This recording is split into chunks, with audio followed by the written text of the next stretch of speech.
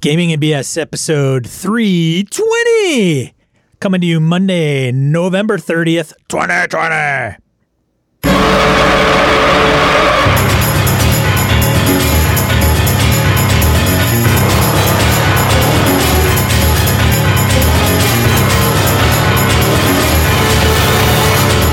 Welcome to Gaming and BS, a tabletop RPG podcast. I'm Sean. And I'm Brett. Welcome to the show, folks. Glad everybody's back. How the heck you doing, Sean?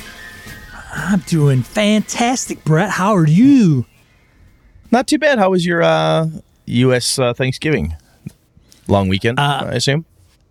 It was. I had the Thursday, Freitag, Saturday, and Sunday off. But and I gamed Sunday with Mr. Hobbs's. And it was okay. He kind of felt we were probably a little out of it. Like it's like, you guys like, you know. Hey, are you here? Hello, McFly, playing. A lot of tryptophan hangover than anything. So it was okay, but relatively low key. I streamed for a couple hours on Saturday about gaming. Mr. Frank House was nice enough to stop by and say hello, AWOL Trooper as well, and a couple others. And we were going through, I got on the kick of next, like, 6th edition, 5th edition, 6th edition. What's 6th edition? Where's the virtual tabletop? And so we went back to 2007, where Chris Perkins and them announced the online initiative, D&D Insider. Oh, yeah. Gleemax. Yes. Wow. So yeah. It was, hey, thanks, Rory. So it was, well, and he was saying that Roll, right? We had Roll. I can't remember what it's, the link, but we had it in a die roll. But it's the new virtual tabletop that somebody is developing, and I think just came out in alpha or beta. And so Eric was talking about how great it is, whatever. And I said, okay, great. You know, each teach their own. And we were going through, he's like, check out their video. And so we were going through the video, watching the features of it, and you can create your own character sheets in it. And it's very geared towards independently published small press type games, because you could just create your own sheet, you know, whatever. But I thought to myself,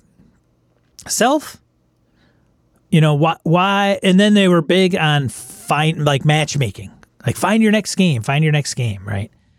And I was just kind of going through that saying, hey, like the character sheet thing, cool, neat, but that's way too much work. I don't want to do that. You want to create your own character sheet? But now, Brett? So when I get ready to do playtesting with the PIP system for Avalon, yeah, I would. That'd be awesome. You know, because I don't think I can find a PIP system character sheet on Roll20 or anywhere else. So I'm like, okay, that could be cool.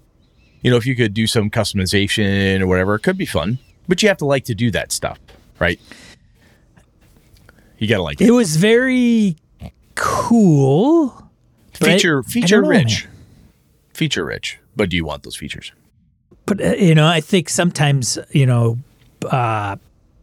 people are trying to solve a huge, like a problem. And Is this a solution looking for a problem?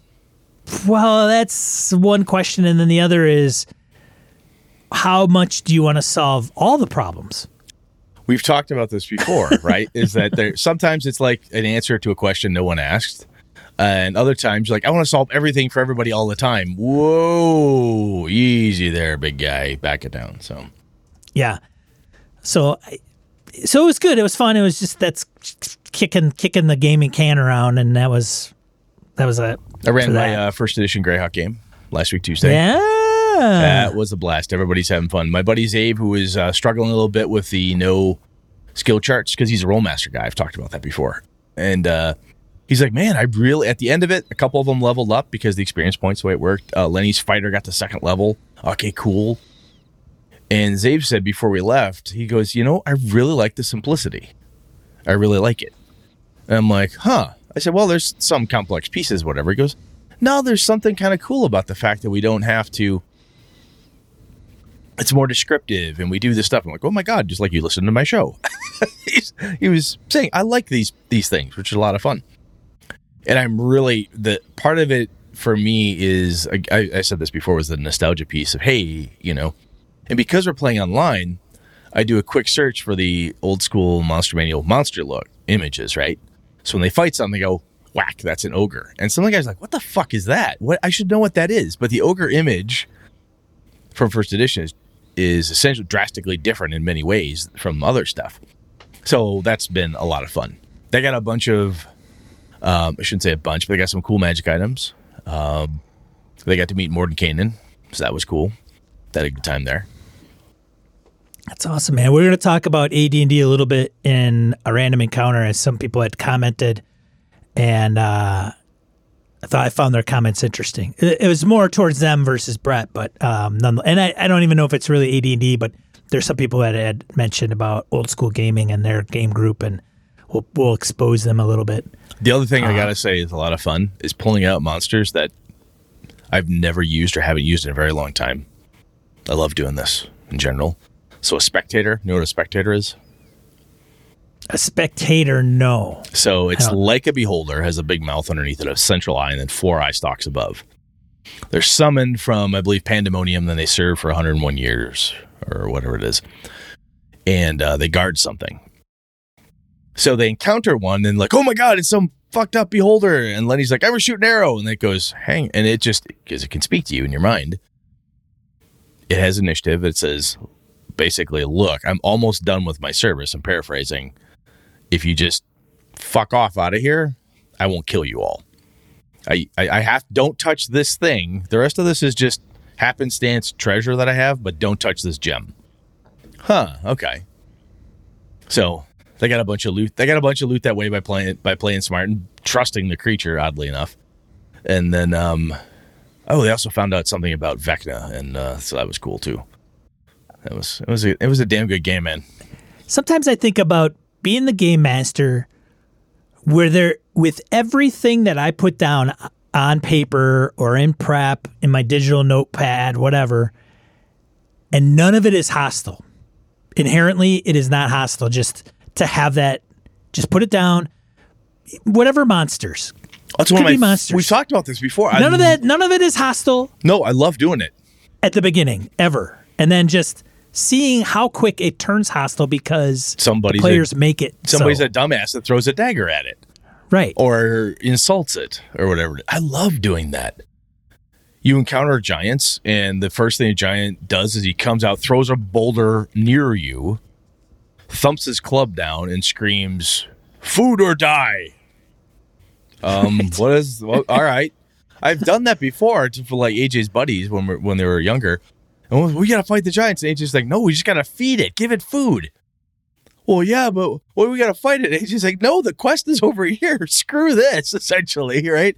So they feed the giant. And the giant's like, okay, cool, thank you. And he toddles off. And then eventually the giant kind of tracks them and follows them because he's like, hey, these guys are an easy meal. And they feed me and don't fight. So they would like go out, kill a deer or something. Then the giant would come up. Can I have some? Sure. So at the big fight at the end, the giant comes out and goes, oh, don't hurt my friends. And starts wailing on the bad guy for him. It was just, again, it's a monster, but how you playing it? It was that was so much fun when that happened. That's fun shit. I love that. All right.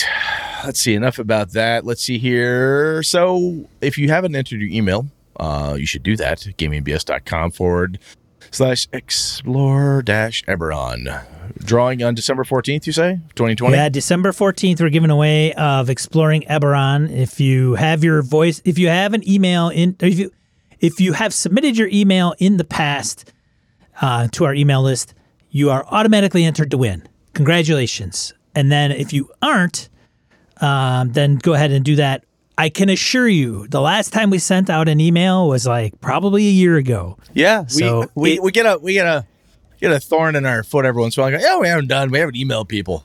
When it's like, hey, how you doing? Want to take a survey? And then we just walk away. Right. It's just to make sure something happens with the show, or somebody goes, we haven't heard from you in a while. We'll send out an email because I'm not a big fan of Facebook anymore, and Twitter is kind of, not everybody's on Twitter or Discord. And it's like Patreon and everything else, but everybody somewhere has an email. Right. If you're listening to us, you probably have an email. You need it for everything else. So at least it's a way we can reach out to you and say something has occurred or there's a change or something.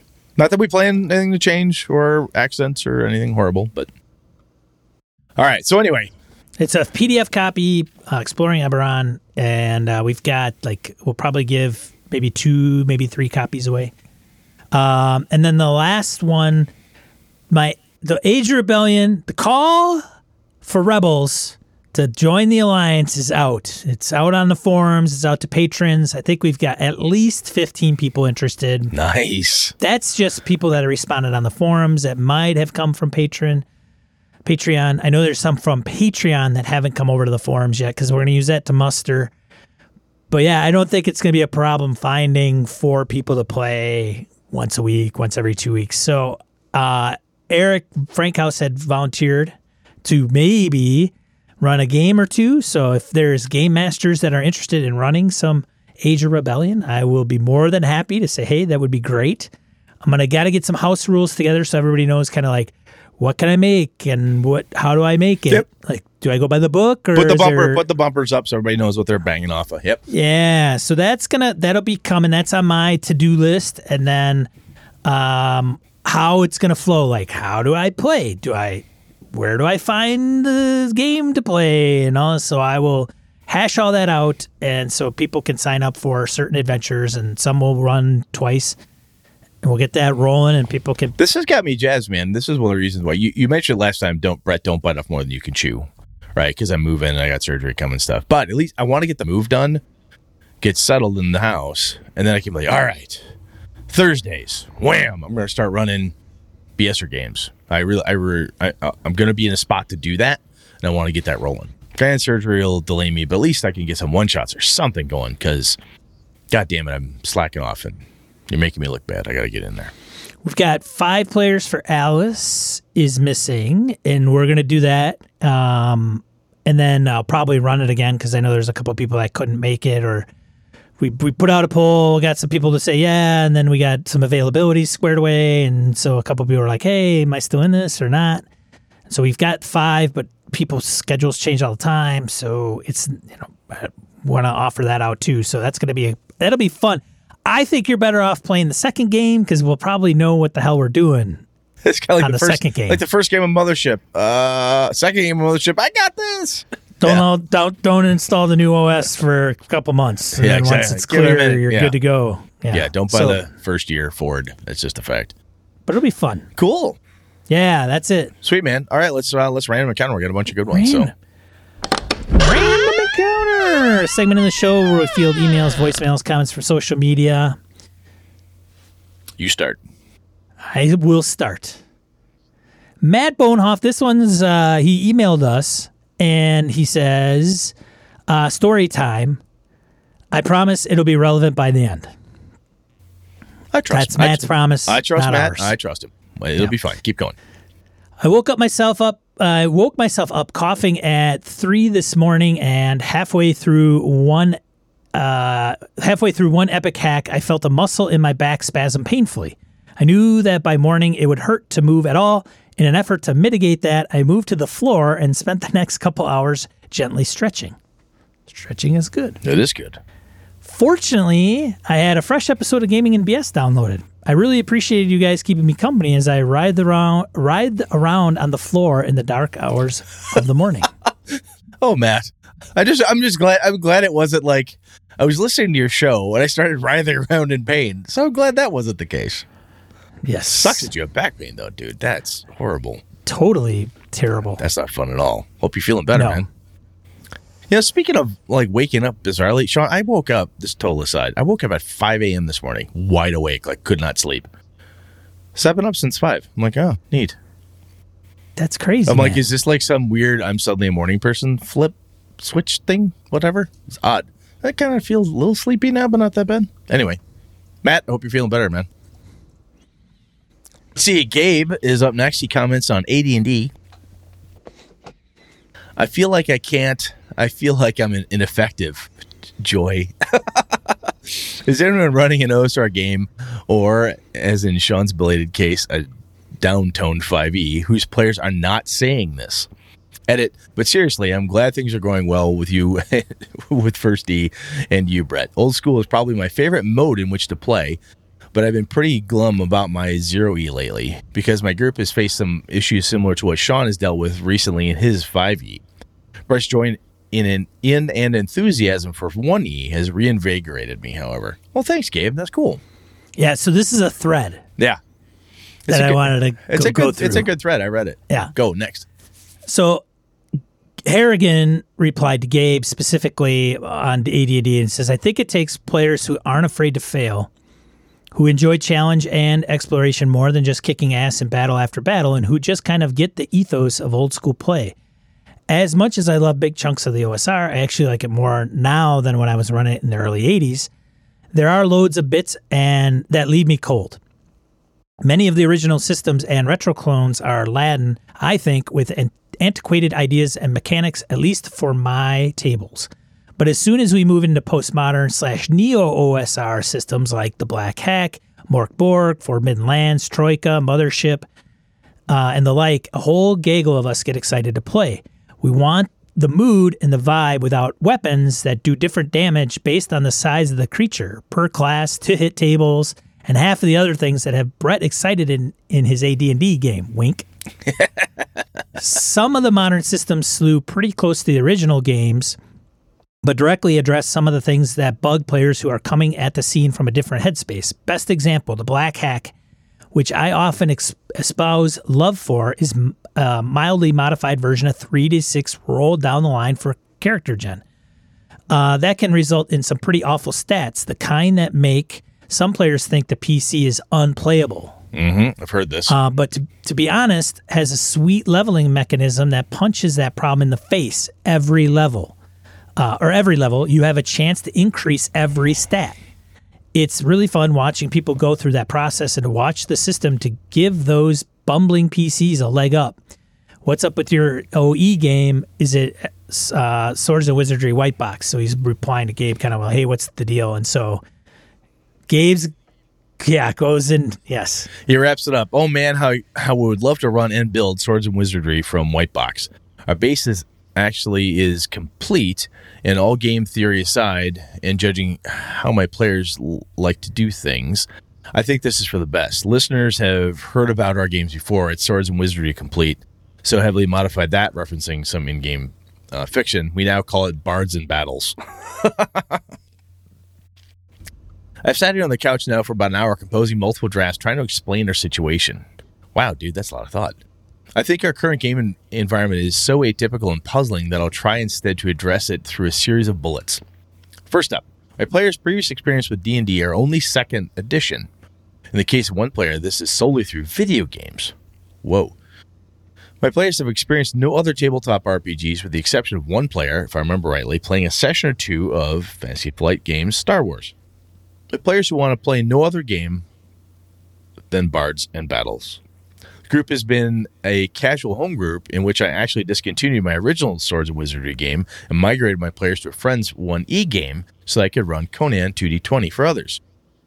As a result of the pandemic, one of those former players asked me to run, at that point, quote-unquote casual, D&D Online, to which I consented. Session 0 concerns. There was no Session 0. We began Bards and Battles as a casual beer and pretzels game. We started fresh with an utterly original homebrew world, my favorite mode of play, which may have led to some of Session 0 or lack thereof concerns. I told my players that they may detail, and thereby own in part, any area of our emerging world. The players later told me that they interpret this to mean that their PCs who originated from these areas were important to the emerging narrative, and hence entitled to a degree of plot armor. In my view, as the game developed, the players grew quite attached to their characters, so much so that they exhibited signs of turtling, as well as negotiating for character shields, that now threatens to upend the inherent tone of old school play. I began to feel like the referees, my gaming culture, was at odds with the players. In an attempt to reach a place of shared understanding, I reread Swords and Wizardry to highlight core assumptions of old school play and reinforce these principles to my players. I admit that my professional demeanor can be argumentative and aggressive, bordering on intellectual bullying, which probably resulted in a player walking away from the virtual table moment, much like the recent incident that occurred between Sean and Jeff. My group has made up, but I remain as uncertain as ever. I don't feel like I can get a read on my players' expectations. I feel like we have a fundamental gaming culture disparity. Theirs seems very informed by video games and consequently argues that tabletop gaming likewise should be a walkthrough, which can be true for modern RPGs, but is not at all how I want to run old school. In their culture, I still feel encounters should be balanced and beatable. All dungeon features should have a purpose. All side quests should be explored. The game world waits on players' actions. PC death, if there is any at all, should be heroic and meaningful. This is not how I want to run the old school mode of play. For this style, I would use a different system because Swords and Wizardry provides all the wrong tools, but my players don't want other tools. At the beginning of the year, I gave up Swords and Wizardry and what I'm beginning to think of as a casual passive gaming to run Conan 2D20 for specific people. I'm wondering if I will do so again, self-selecting in the pandemic age among other gamers on the internet. I'm not sure if I should do this, if this might be considered elitist or insular and not at all beneficial to the gaming community at large. Hence, I'm pretty glum about all of it. Thanks again for your care and interest, Harrigan, and for the opportunity to organize my thoughts, feeling on the subject. Dude, that's some really good introspection, Gabe. That is, this is going to sound corny, man, but you should feel proud of that. You sat down and figured this out and thought this through. I honestly think the biggest piece you have there is, you're at an impasse. You're at a disparity. They want to play X with these tools. You don't want to do that. You know? I was like, dude, I know exactly what you're talking about. I feel you, brother. I totally feel for him. I distinctly remember girl I dated in high school and college, Kat. She was a big Marvel superheroes fan, comic book collector, just like me and whatever. And we were playing Marvel Superheroes, the role-playing game. And we had one person in our gaming group who wanted to murder people all the time. It was like just an excuse to make Murder Hobo, but in Marvel. And she tried to run this game, and she would get pissed as hell. And it was just so frustrating. The rest of us are looking at this dude like, dude, this is a Marvel superhero game. Yeah, well, but I've got blah, blah, blah, blah, blah. The only people Wolverine kills are mooks. Like, you know, the Hand Ninja Clan, they just turn to dust and smoke when he kills. I mean, what are you doing, you know? And but that's what he loved the system, but he wanted to do that thing with it. And it reminds me very much of this. Swords and Wizardry is not built, as Gabe says, to do what they want to do with it. And Sean, I don't think Gabe is being elitist. I think he's saying, I know what I like. I know what I want to do. If I'm playing this way with you guys, it's okay, but I'm giving up fun, right? And if gaming, as cliche as it is, gaming is about having fun on all sides of the screen. And if it's not what you want to do, man, you're burning daylight. Yeah. Wasting your time, quite frankly. It is, no, it's not being elitist at all. That's for sure. And it is more of a gaming preference for somebody at the table. And it just happens to be a person that runs the games. Yeah. And it is, I think, and I'm sure there's other people that have gone through this. This is not like, I've gone through it. Dude. You know, it's not like, it's 2020, you know, fourth quarter, you know, it's bound to happen. It happens anytime during somebody's playing life. Sometimes it doesn't happen, but when it does, it's I think things change over time, believe it or not. And your tastes change. I like pepper more now than I did before. Things don't age well, not right? Not always. Not for everybody. Some people don't care. Some people drink Miller Lite, and that's what they drink, and that's all they're going to have. And that's okay. Uh-huh. But I think sometimes we'll look back, some of us, and we watch the D&D cartoon and go, holy shit, how did I watch this thing? Like, I was 10 years old or 12 years old. It was different. My mind was in a different place. My expectations were a little bit less, or it was great to me then, but it isn't now for whatever reason, because I'm not the same person. I'm a lot older. I think that the change in taste, sometimes the reason I think the elitist thought hits us, we're like, oh, am I being elitist, is because you will see people will use the terms, this is a better way to game, this is superior, and even if they're not using those exact words, when you tell a group, like, You're hey, I don't like to game this way. right. I want to do this other thing. I want to game this way. Oh, is that a better way to game? And the answer, quite frankly, is yes, for me it is better because it's more fun for me, right? If you can avoid telling anybody this is a better way to game or you don't know what you're doing and, oh, you're doing it wrong, then you're being an elitist dick.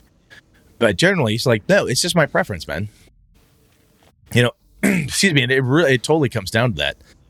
And yeah, if you got people who want to play, Bards and Battles, and that's not your gig.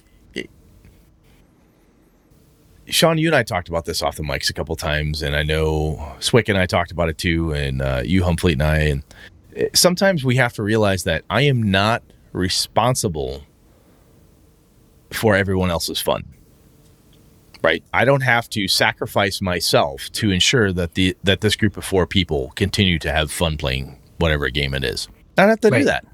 It's your free time. It's your free time. It is all your hobby. And even if you're a player and you're like, well, I can't let the group down. Really? Really? Every time you go, you hate the sexual innuendos. You don't like this person. This other guy's a jerk. The person running the game, boy, he or she just doesn't seem to know what the hell they're doing. Nobody wants to do anything different. Yeah, but I can't let them down. Why? Really? I mean, I and again, it's weird. It's social mores and all that crap. But yeah, you're not responsible. I'd Andy, who's one of the guys that's in the Jeff group, he bagged a deer. He's a deer hunter, much like Brett, and brought over some venison for me. Just dropped it off. Really, I was like, man, thanks, man. Brett won't even do that. I live too far away. I know, I'm just kidding.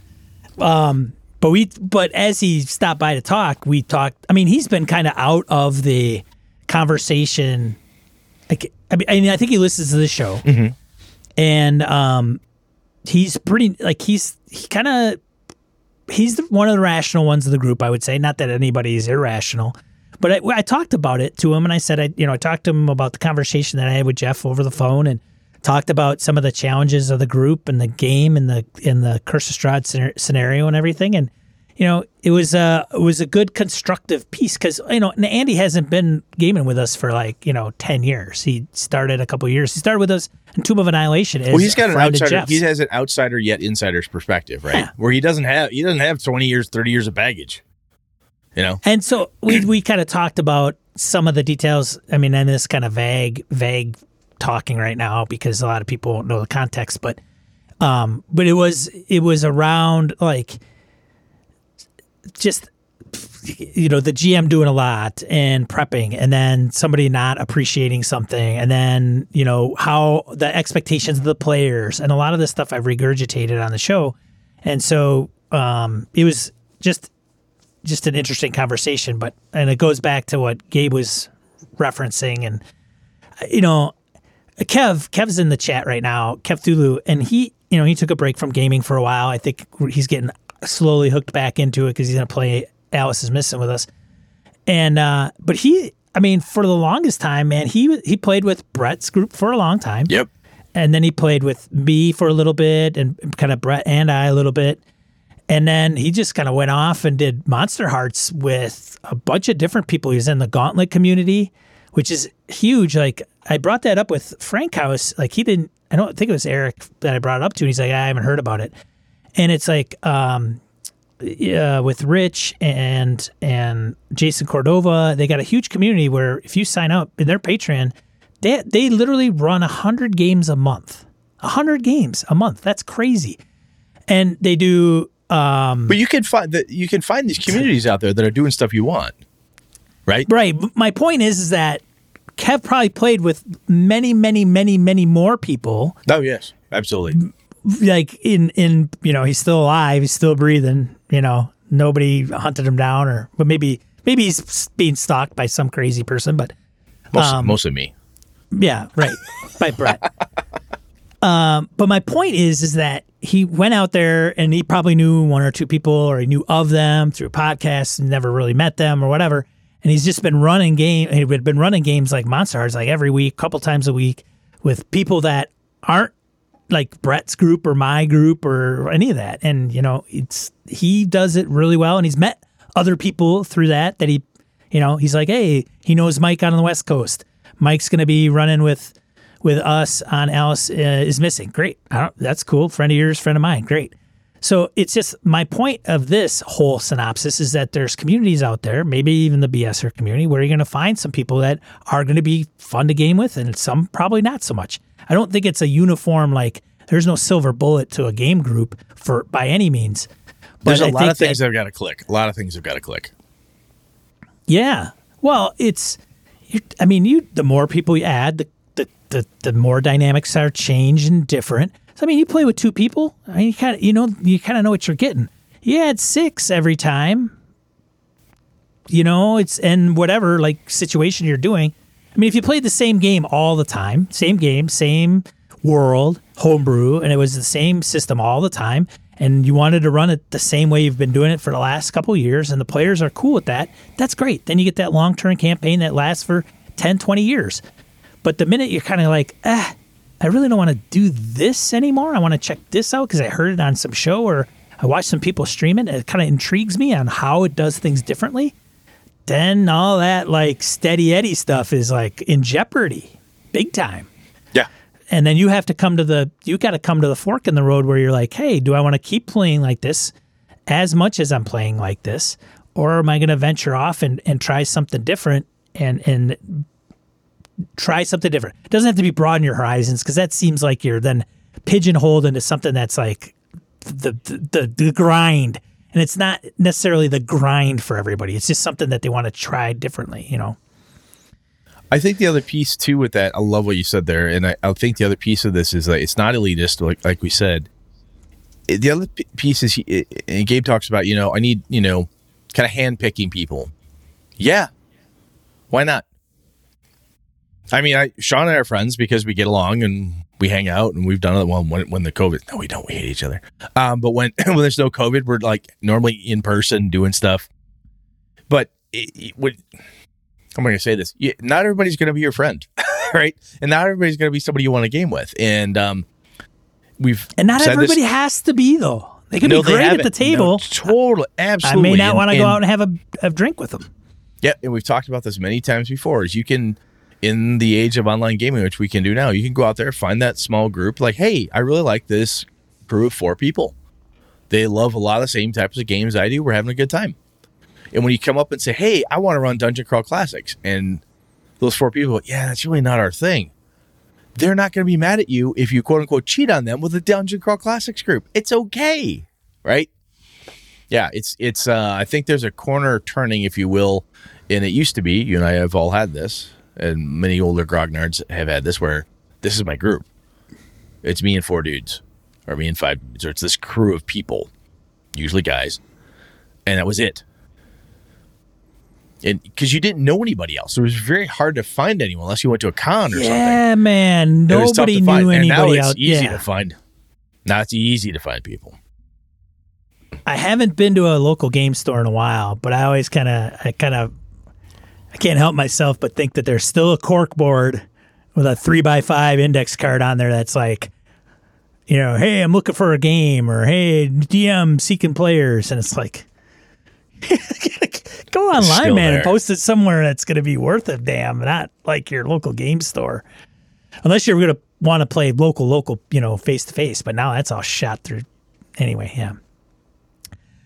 Rory, this one's yours. Yeah, you read this one. Rory's in the chat. Comments on AD&D. I have not played much this year, but I have to say my dissatisfaction with 5e and exhaustion at the massive options for Pathfinder/3e has also drawn me back to AD&D for when I do get back to the table or finally get into Foundry or some such. I reflect back on the decades of joy I had running running AD&D, and like Brett, I have a soft spot for Greyhawk and the Duchy of Jeff. Oh, nice. Cool. Going to start with modified B1, B2 Haunted Hall of Evening Star, mix in some homebrew, then gradually have orcs, bugbears, ogres, giants start organized raids out of the mountains, as well as isolated reports for weird, unknown monsters appearing in the high valleys of the barrier peaks. Plus, magic items. Lots of cool magic items. As you said in the episode, finding really cool, weird, powerful magic items rather than having everything come from your class. 5e Pathfinder, I'm looking at you. Giving them a reason to adventure. I still want to use speed factors. Whoa, that's crazy. Crazy.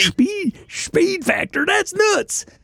Modifications by armor type, but I'll have to accept that I have an incurable mental deficiency in that particular area, and that my players will probably not enjoy such oddities. I'm super glad your game is going so well, Brett. Like Gabe said, this episode's enthusiasm was invigorating. Oh, and the last time I tested AD&D, a staunch Pathfinder player who is very touchy about not having skills mentioned he wanted to draw a picture of a villain who had escaped so he could show it around town. I said, sure, go ahead. You would have studied calligraphy and likely some illustration back in your monastery. Roll me a d20 to see how good your likeliness is. Dude rolled a natural 20, so I said, quote, your monk is a natural artist. He can draw incredibly lifelike scenes, and his picture of the villain is perfect, end quote. Watching the light go on in his eyes as he realized he could just make this shit up at the table, and his character now had a cool new skill, made a huge difference. Smiley. Rory. Nice, Rory. One of the fun things my crew had was they found they're going through this little underground passage, and before they found the spectator, and they have to cross this water, and it's about knee deep. So like, okay, what do we do? How do I get across the water? Is it fast moving? Was it, So they're trying to figure it out because they're like first and second level. Like, okay, is there something in the water? So they get across. I love your player voice, mental thinking voice, bro. What do we do? Yeah. And so somebody says, I turn around and check the water. And everyone's like, oh, yeah, it's a good idea. Get that bullseye lantern over here. It's slow moving. So they look, they see a shiny this, a shiny that, and there's this bag. There's a sack. And it's obviously got something in it because it's kind of moving ever so slowly, but the water's not moving the sack. Like, ooh, cool. What's this? What's that? Finally, somebody dumps the sack out. It's a bag of holding. I don't tell them it's a bag of holding, but the effect of what it is, like, oh, I think I know what this is. Oh, I bet this is what it is. And it was until they were able to actually get it identified. And they're like a dagger of venom. They just had all this cool shit. And they're like, I think I know what it is. And then when they had the opportunity to go back to the wizard that they had met to get him to identify it for them, like, oh, thank God it's a bag of holding. Okay, good. We got to keep putting stuff back in it because they were a little nervous. It may have been a bag of devouring or something. So it was just. The gear is fun. They loved it because when the characters don't, at second level or third level thief or second level fighter, they don't have a shit ton more oomph to them than they did before. But now they've got a frost brand and a flame tongue blade and a couple other trinkets. So they're pretty happy. It's going well. All right. Thank you, Rory. My turn. Laramie on healing. I think this is a tricky subject in gaming, as quote-unquote realism tends to be counter to fun. One more random system to throw into the hat, it's from me. So you guessed it, Hackmaster. Laramie's Hackmaster guru. A wound is healed based on severity. For example, a 1 hit point wound takes 1 day. 2 hit point wound takes 2 days, becoming a 1 hit point wound. Then another to heal completely. 6 hit point wound, 21 days. 6 plus 5 plus 4 plus 3 plus 2 plus 1. Really puts a premium on magical healing and the traits that heal faster. The most important lesson, the best way to deal with damage is not to take any. Very nice, Laramie. I like it. I commented on this one on the forums. In 2021, I'm going to get a hold of it and read Hackmaster. I'm gonna get a hold of it and I'm gonna read it. I may not play it, but by God, I'm gonna read it because Laramie talks about it every time he writes in about it, and I see him at a con. He's like, "Oh, blah, blah." He tells me this cool shit. I'm like, "Man, I gotta take a look at that. I gotta take a look at it, even if it doesn't turn out to be like my thing. I'll get a PDF copy or something. I'll read it up." Anyway, You ready, man? Having said that, yeah, we should get to the main topic since Laramie has leaned into it.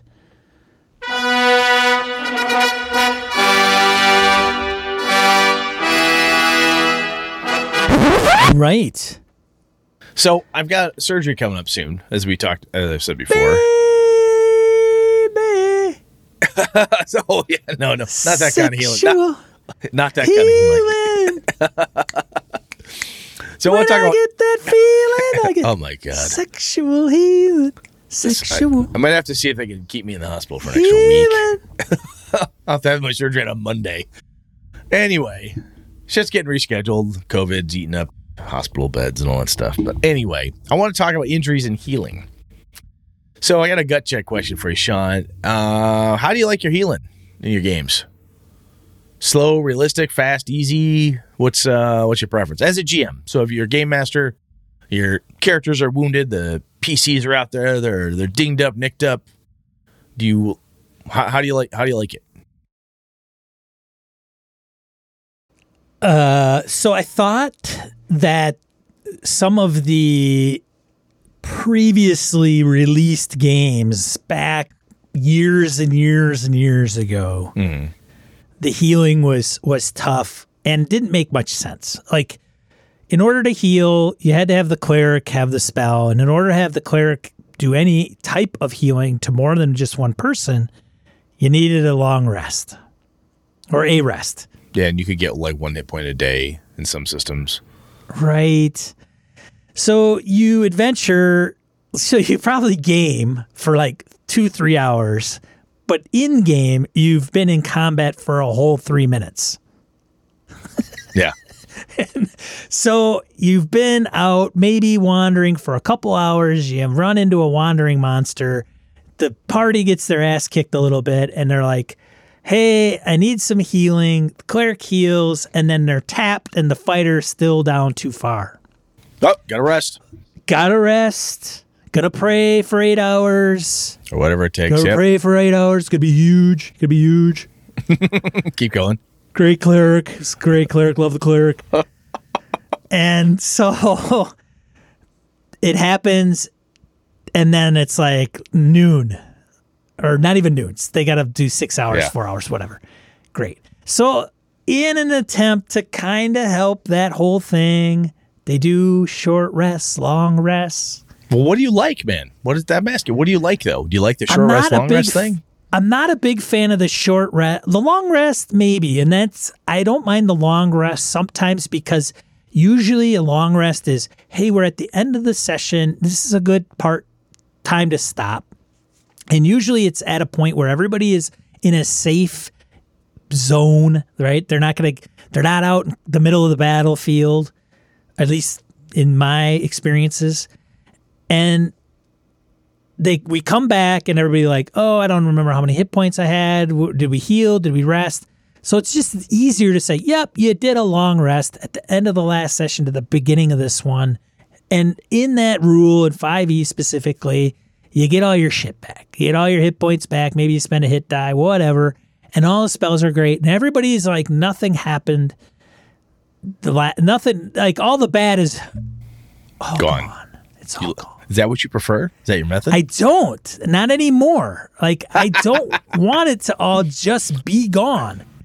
But I understand on how it sometimes has to be. And I think some of that... Well, it doesn't have to be. It's a style of play, right? It's a style of play. It's absolutely a style of play because where I'm at now, I mean, if you go like Call of Cthulhu style of play, if you get shot...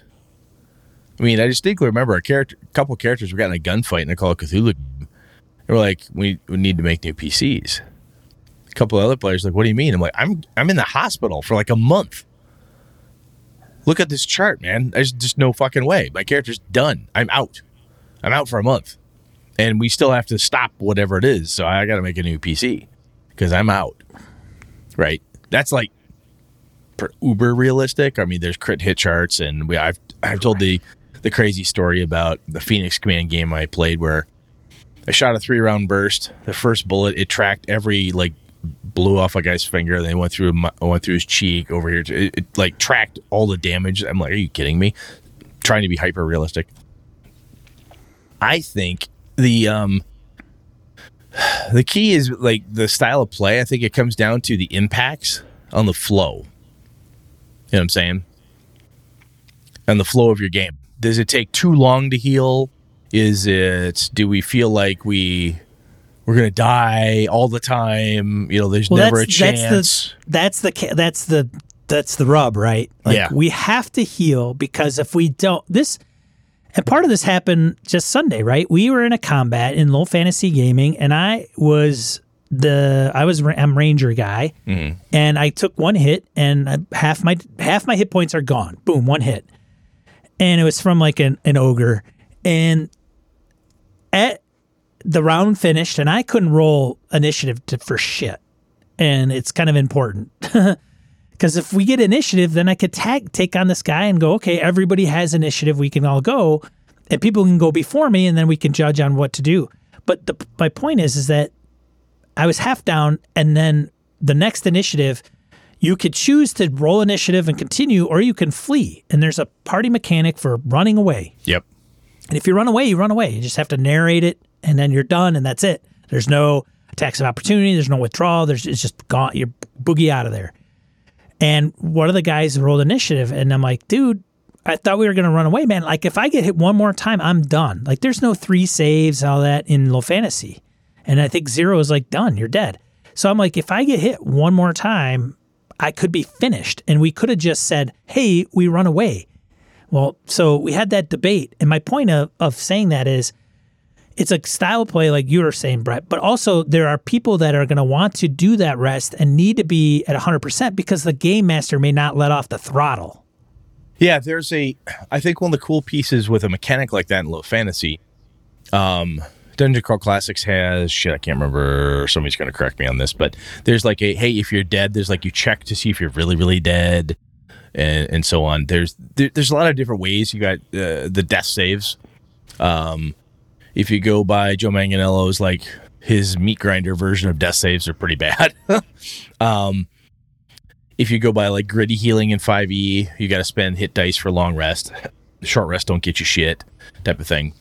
One of the things I have found is that, like in my 1e game, I'm wondering how the guys are going to handle this, because you can't do the short rest, the long rest. They're so used to that. And they're like, oh, geez, what do we do? But what happened is as soon as they found out what the mechanics were, they played to them. Like, oh, if I rest, I can only get, like, let's say, for example, I can get 1 hit point back a day. That's it, no matter what my level? Yeah, unfortunately. That fucking blows. Okay, then. Keep the cleric alive, and we've got to play smart. So they pushed it a couple times, but they're also like, okay, we go out, we do an action, and then we back ourselves off. When the opportunity comes up to take a job or do something, and they befriend the wizard, and they're hanging, and they hook up with the wizard, talk to him, whatever, and he's like, okay, look, if you guys are going to do this thing, here you go. Gives them 2 potions of healing. It's 2d4 plus 4, whatever it is, right? It's not a lot, but it's enough. Okay, we got 2 free not kill me shit here. Okay, this is cool. And they also learn that when they see certain things, there's the bad guy, an ogre, and a whole pack of orcs. They're like, okay, we can't engage. We really want to take out the bad guy. We could maybe do the bad guy and the ogre if we were real lucky, got real smart. Well, the dwarven contingent that they partnered with comes in, smash. They engage the orcs. Like, okay, cool. The distraction is here. Now we can go. Then they start raining fire from on high, dropping boulders and shit. So they're playing as smart as they can. Like, I don't want to get fucking hit. Right? So I think one of the keys for me anyway is I personally don't like it to be uber realistic because it's so slow. And quite frankly, friends of mine who've been active duty military, who've been in firefights, tell me stories about a guy who gets, hit in the shoulder and the AK round goes out his right hip. He got hit in the left shoulder because that's just what happened. How you happen to be laying down. However, weird ass stuff happens. There's no such thing as a clean, he only hit me in the shoulder. You take a 9mm round through your shoulder and it goes out your shoulder blade. You may never use that arm again. right? Well, and hit points are supposed to be abstract. Exactly. That's the thing, right? If you get to these abstract systems like that and you try to put too much reality on them, it kind of gets confusing. It's disjointed. It's really tough. And the fact that's why you got to play Star Wars. Star Wars would be really good, yeah, because you could get hit and you kind of fall down and go, ah. Get your hand cut off, man. You just replace it. Well, yeah, just replace. Yeah, well, that's because it's cauterized instantly because the piping hot laser sword. Right. Hot off the oven. One of the things, though, that depending how you take your healing and how you want to deal with injuries, once the players know what it is, if it's really realistic or if it's like dangerous, let's say even D&D not so dangerous, or Dungeon Crawl Classics, it's you got 5 hit points, you take 4 points of damage. Well, I got 1 left. You're still as effective at 1 hit point as you are 5 because it's abstract. However, the need for the healer goes up in those games. So if you're playing that style, the need to have a cleric or somebody with who can heal, which goes back to the old thing we grognards recall as, hey, we need a cleric. Which one of you? Who wasn't the cleric last time? You're a walking Band-Aid this trip. Oh, fuck, I'll be the fucking cleric. Blah, blah, blah. Right? AJ, my son, loves being clerics, Dwarven clerics specifically, because he likes them that can kind of tank up. And even he's played Osric First Edition, he still likes Dwarven clerics because they're tough. They get to be dwarves and whack on stuff. And he likes the fact that clerics are needed and necessary. And if the cleric goes down, the party's like, fuck it! They back the cleric up and that's the flee button. If you knock the cleric down, that's the we all bail out of here. Anyway, that's kind of stuff I like, and I see that the impacts on the flow of the game. It's uber realistic. It can one gunshot changes the entire game potentially. If every combat you're running is incredibly realistic, and you guys get shot, well, he's down and he's out. His kneecap is blown off. He's not running. He's in shock. Okay, great. He's unconscious. That whole what you thought would be a fun little firefight isn't anymore. So it's the style of play plus what is it that you're trying to emulate. You've got to make sure those two things jive. And really understanding what's going to happen if you ratchet up the intensity of the injuries and how slow it is to heal. Because you say, wow, I really, death is on the line at all times. It could be just fucking right there on the edge. All right, cool. Yeah, but we want a lot of action, so bullets will be flying, da-da-da-da-da. Well, you can't be John McClane running across broken glass. Because you sever something, get hurt, you couldn't walk, you're done. Right? It doesn't work. It's incongruous with the reality that you're trying with some of this stuff. So I think that's where some games, if you try to take the using D&D as the example again, if you take the abstract concept and try to slap it in too much reality, it can get kind of wonky, So I think if you really want to have a realistic one, you need to take a different system, a different mechanical approach to it, because the impact of the game is just incongruous and it's just hard to deal with. Yeah, I don't think I would enjoy grit, like true grit. Zweihander might be on the border of that. Like it might be just too much to that one end. And I think you could still. So one, there's a couple things I think you got to do as a game master. You can't throw everything at the party all the time, because then it becomes this. Well, it's just a race to see who can last longer. That's kind of where some of the old school adversarial GM, talk comes in. Like, you don't ever give us a chance to breathe, right? Even when the healing mechanics are so not in our favor, right? Yeah, keep going. Yeah. So, so you got to help them out in that regard. Give them a potion or two, throw them a bone. So that's one thing. And then doing it where it's like, well, I'm going to fight and then I'm going to rest because that's the deal. Like, I have to. Like, okay, so how do you get around that? Figure that out. So I think there's a medium in there, happy medium. And one of the things I think Jared Rasher put in the chat too is, maybe it's conditions. Like, maybe we don't play conditions hard enough. So maybe you're not dying all the time, but as time goes on and weight kind of wears on you, you take levels of exhaustion in 5e, and you're not. So as a game master, you don't have to put the big hammer on them. Let them, flee. Maybe do something like, hey, you're thirsty, you're hungry, your movement's halved, whatever that is. versus imminent death. Like, I face this guy, I'm going to get bonked and I'm going to die. Well, no, not necessarily. You can leave and be fine, or you can leave and maybe you're just tired or whatever. So that actually gives me an idea. I mean, if you were to do like critical hits, like sort of a critical hit chart in 5e, you could take the conditions chart and make it, this is totally off the top of my head right now, and make it a critical hit chart. You get wailed on and it does enough damage and you are paralyzed. Okay, you have the paralyzation effect. Clunk, you could say it's paralyzed for 4 rounds or whatever it is, but you're affected by that thing. You're blinded. He cuts you across the eyes. The blood is running down from your forehead. Your character's blinded until you wipe the blood away or 2 rounds have passed. You know, exhaustion's a classic for 5e in that space. But yeah, those types of conditions, I think that it's a narrative condition, but it's also very high level at that extrapolated, generalized perspective.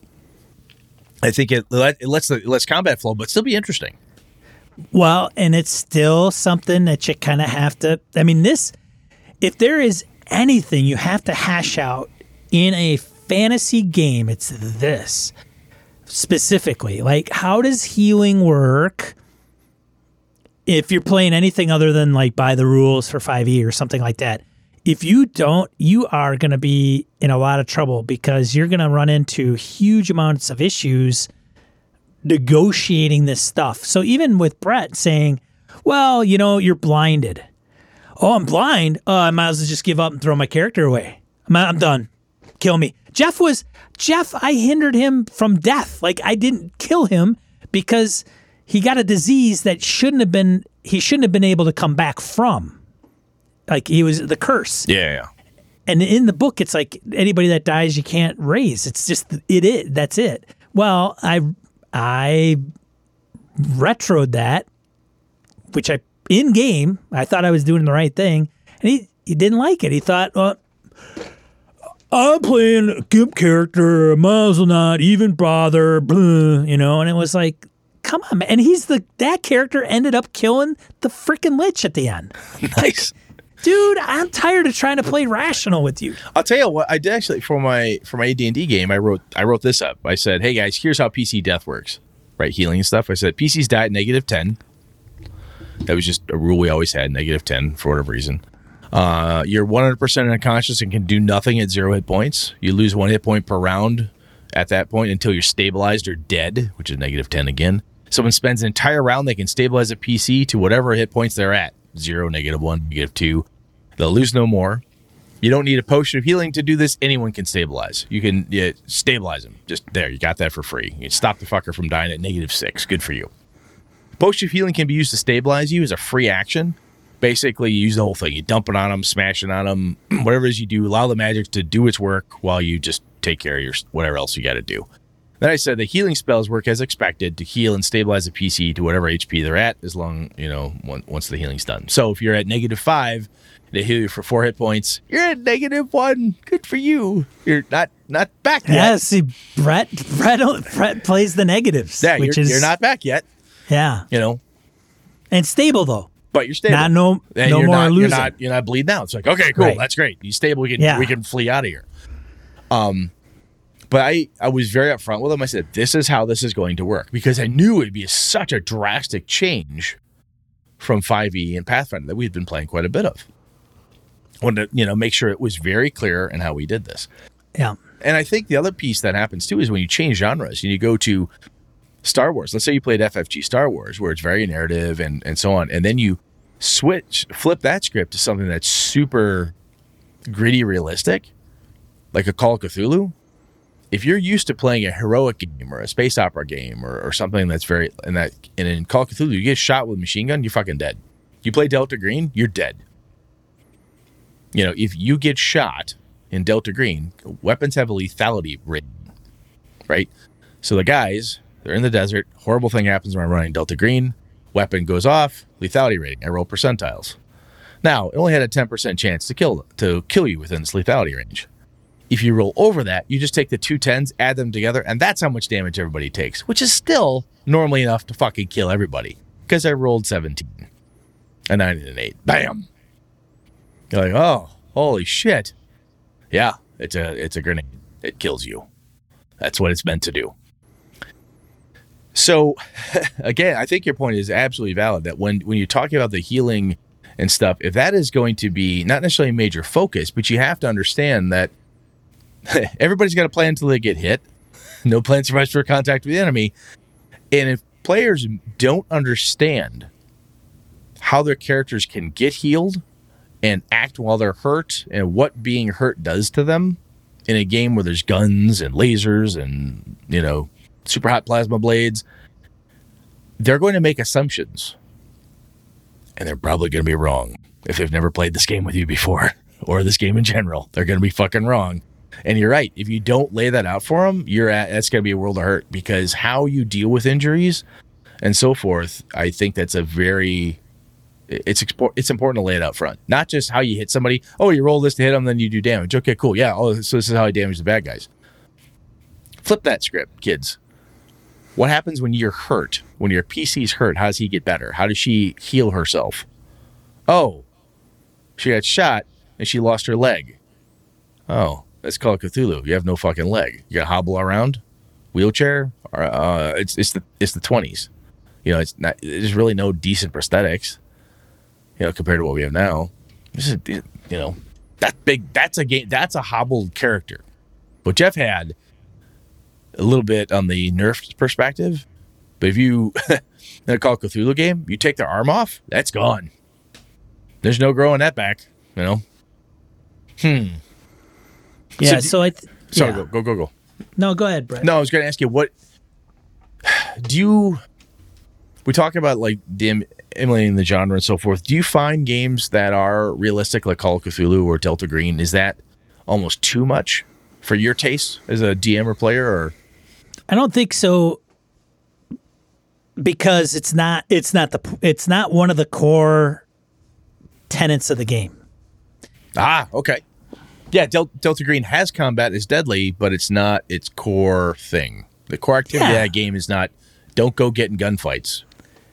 Yeah, I would say that it's not any different than, maybe obviously a little bit different than real life, as much as, Sean's going to go and investigate something that's kind of weird and spooky, maybe, because I'm, I don't know, a weird book owner that reads novels on horror and got caught up in the mythos or something.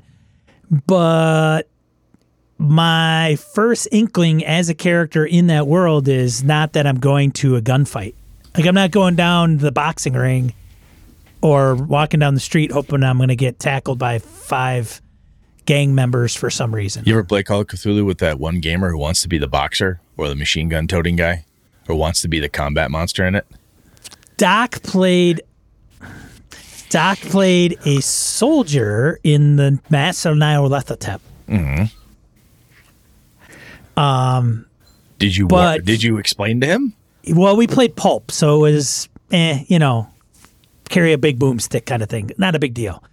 And I was okay with it. And his write-up was, hey, I'm active military army, just got done with the big war. Yeah.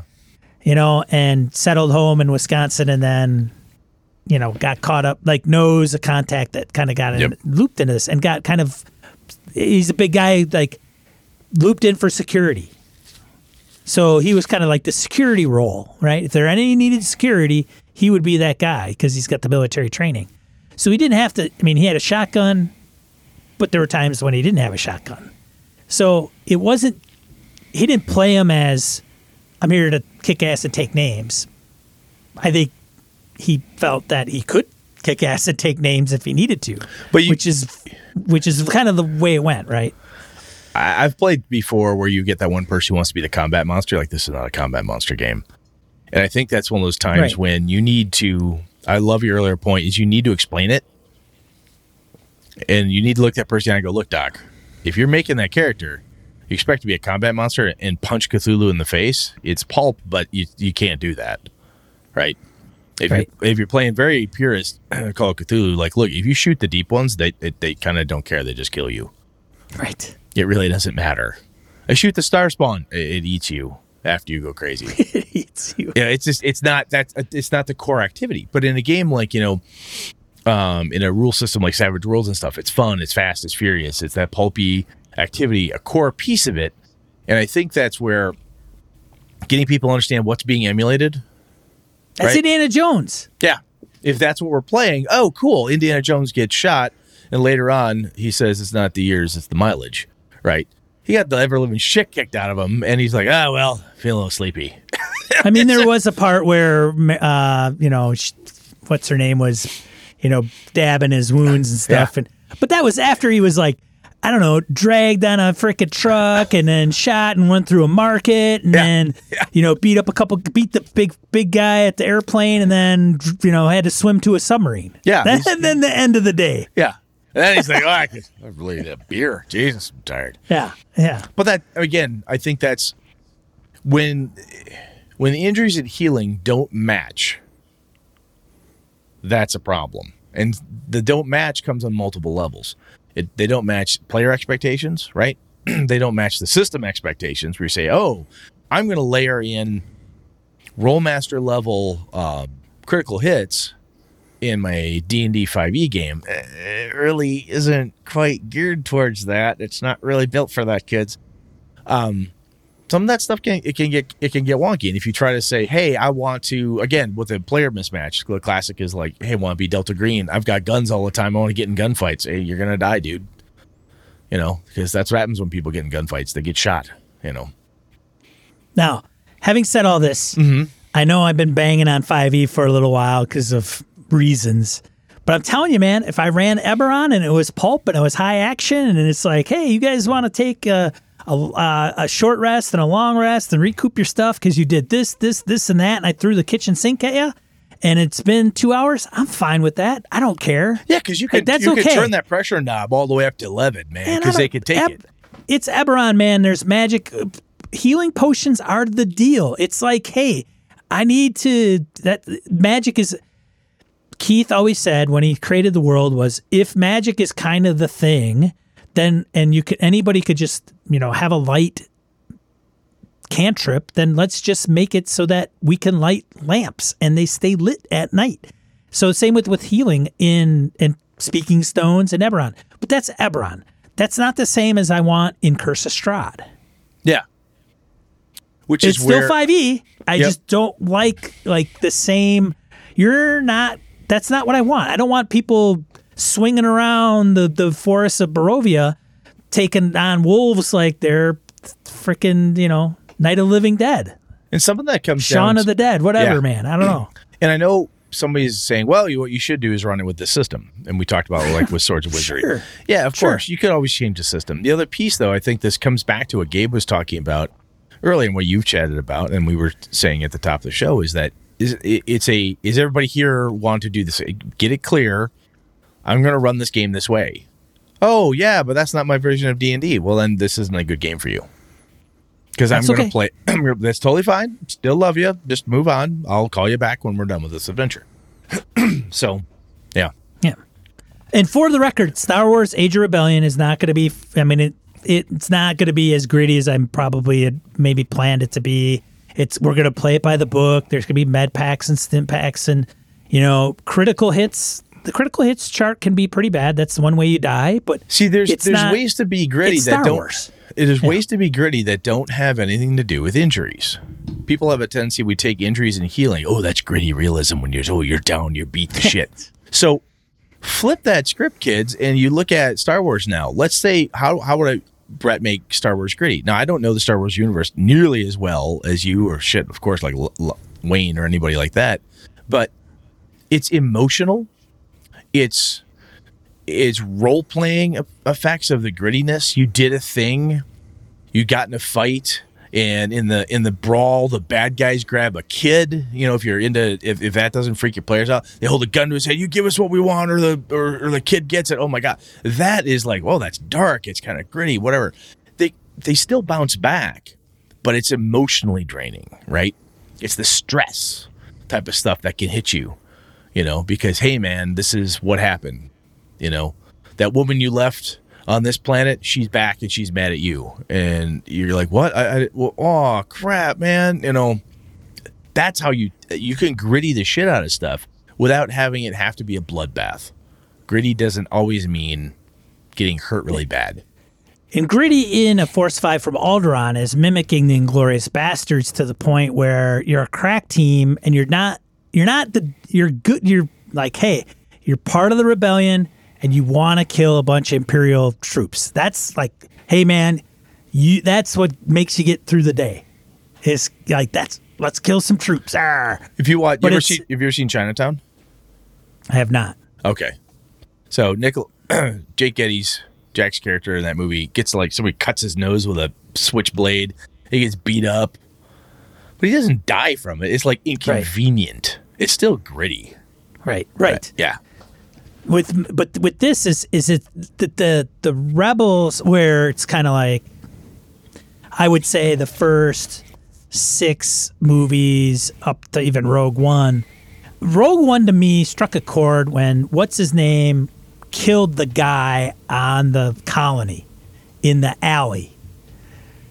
The stormtroopers. I don't remember if you've seen that movie. Oh, I've seen it. Have you seen Yep, Rogue One? Yeah, I love so, that. So early on in the movie, it's my favorite Star Wars movie, which a lot of people get mad at me for. He's getting the lowdown about the pilot, and the guy's freaking out and nervous, and the stormtroopers come down, and he's like, hey, and he ends up like, I got to get out of here, and he kills him. And he's one of the good guys. Mm-hmm.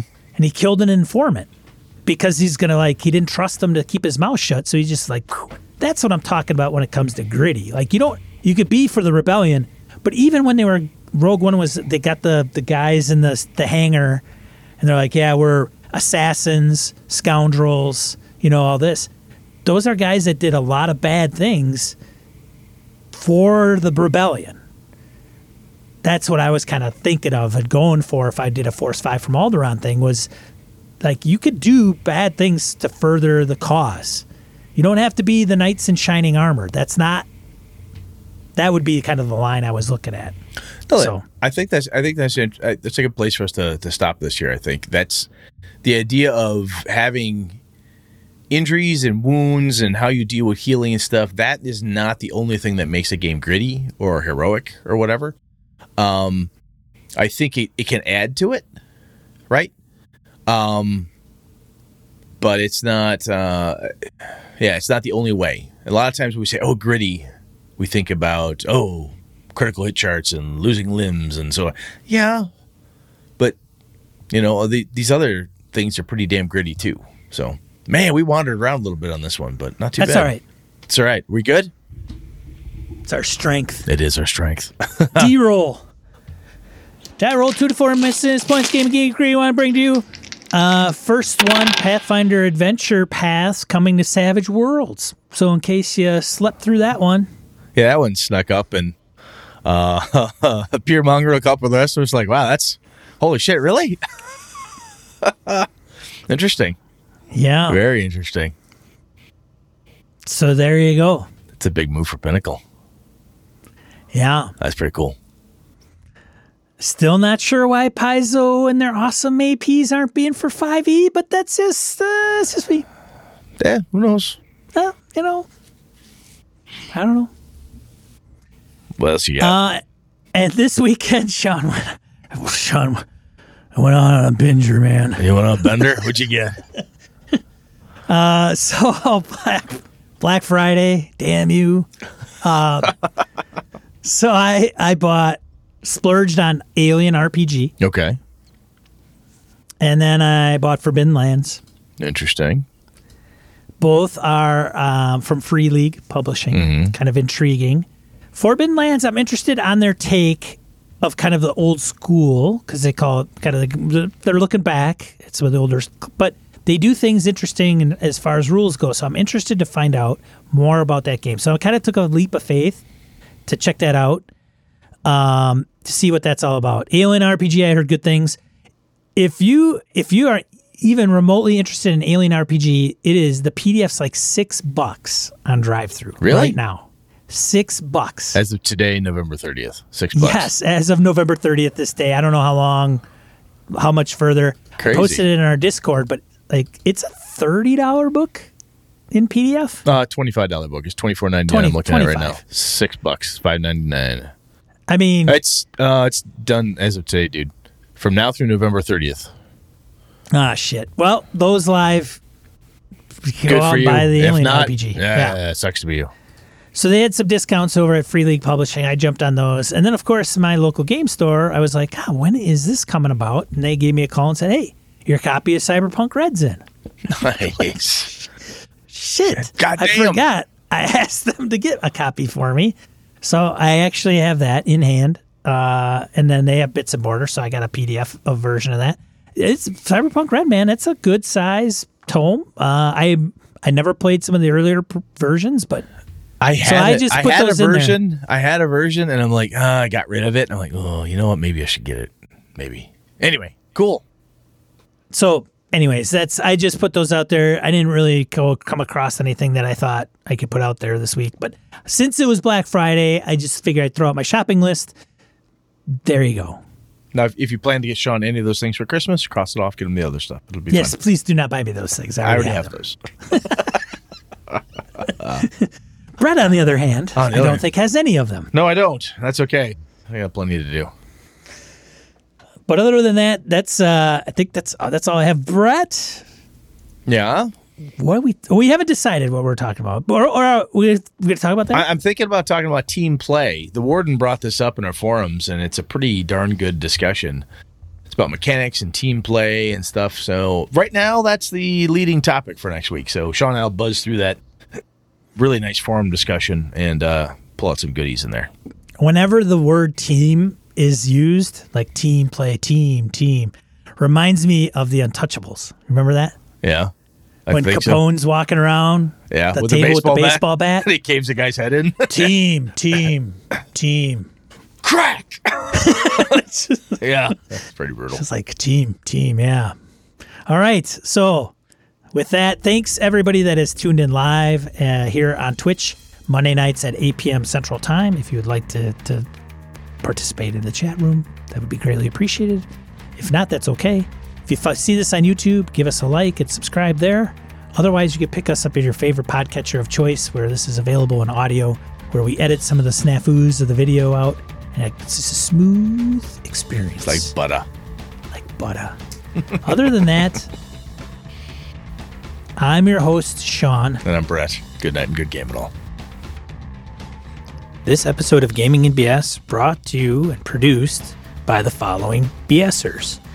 Joe Swick, Old School DM, Tony Sugarloaf Baker, Andy Hall, Chris Steele, Jason Hobbs, Mark Tasaka, Mirko Froelich, Pure Mongrel, Brett Pazinski, Dan LaValle, CW Mellencamp, Craig Huber, Roger Braslett, Stefan Dragonspawn, Jared Rasher, Ray Otis, Jim Fitzpatrick, Old Scouser Roleplaying, Christopher Lang, Curtis Takahashi, Larry Hout, Ron Bishop, Mark Richmond, Thomas Hook, Chad Glayman, Sky, Craig, Howard Bishop, Josh Wallace, Corey Welch, Angus, Eric Salzwedel, George Sedgwick, Robert Nemeth, Brian Kurtz, Laramie Wall, Perry Besor, Eric Avia, Andy Olson, Jeff Seifert, John Kayward, Corey Gonzalez, Niall Diamond, Aaron Ralia, Jeff Goad, Brian Rumble, Rich Wishon, David F. Baylog, Harrigan, Melissa Bashinsky, Henry Newcomb, Eric Tavola, Hoos Carl, Mark Sohm, Ghost GM, Mike Hess Jr., Rory Weston, Jim Ingram, Daniel Garrett, Eric Frankhouse, Jason Weeb, $1 Adventure Frameworks, Phil McClory, Adam Grotjohn, Jay Plata, Ed Nyes, The Duke in Purple,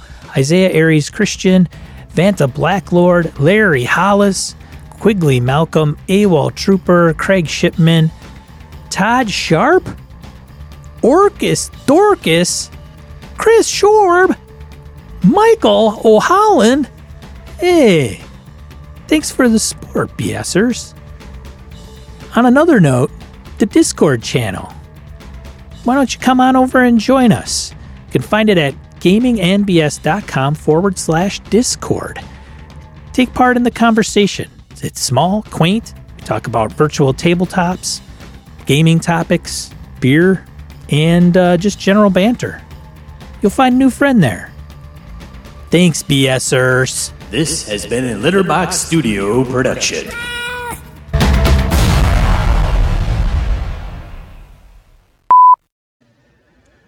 Welcome to Gaming and BS, a tabletop RPG podcast. I'm Sean. And I'm Brett. Welcome to the show, folks. Glad everybody's back. How the heck you doing, Sean? I'm doing fantastic, Brett. How are you? Not too bad. How was your U.S. Thanksgiving? Long weekend, I assume. It was. I had the Thursday, Freitag, Saturday, and Sunday off, but and I gamed Sunday with Mr. Hobbs's. And it was okay. He kind of felt we were probably a little out of it. Like we just, it's like he is like,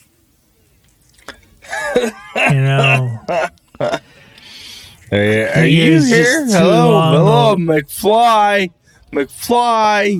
playing. a lot of going on? tryptophan hangover.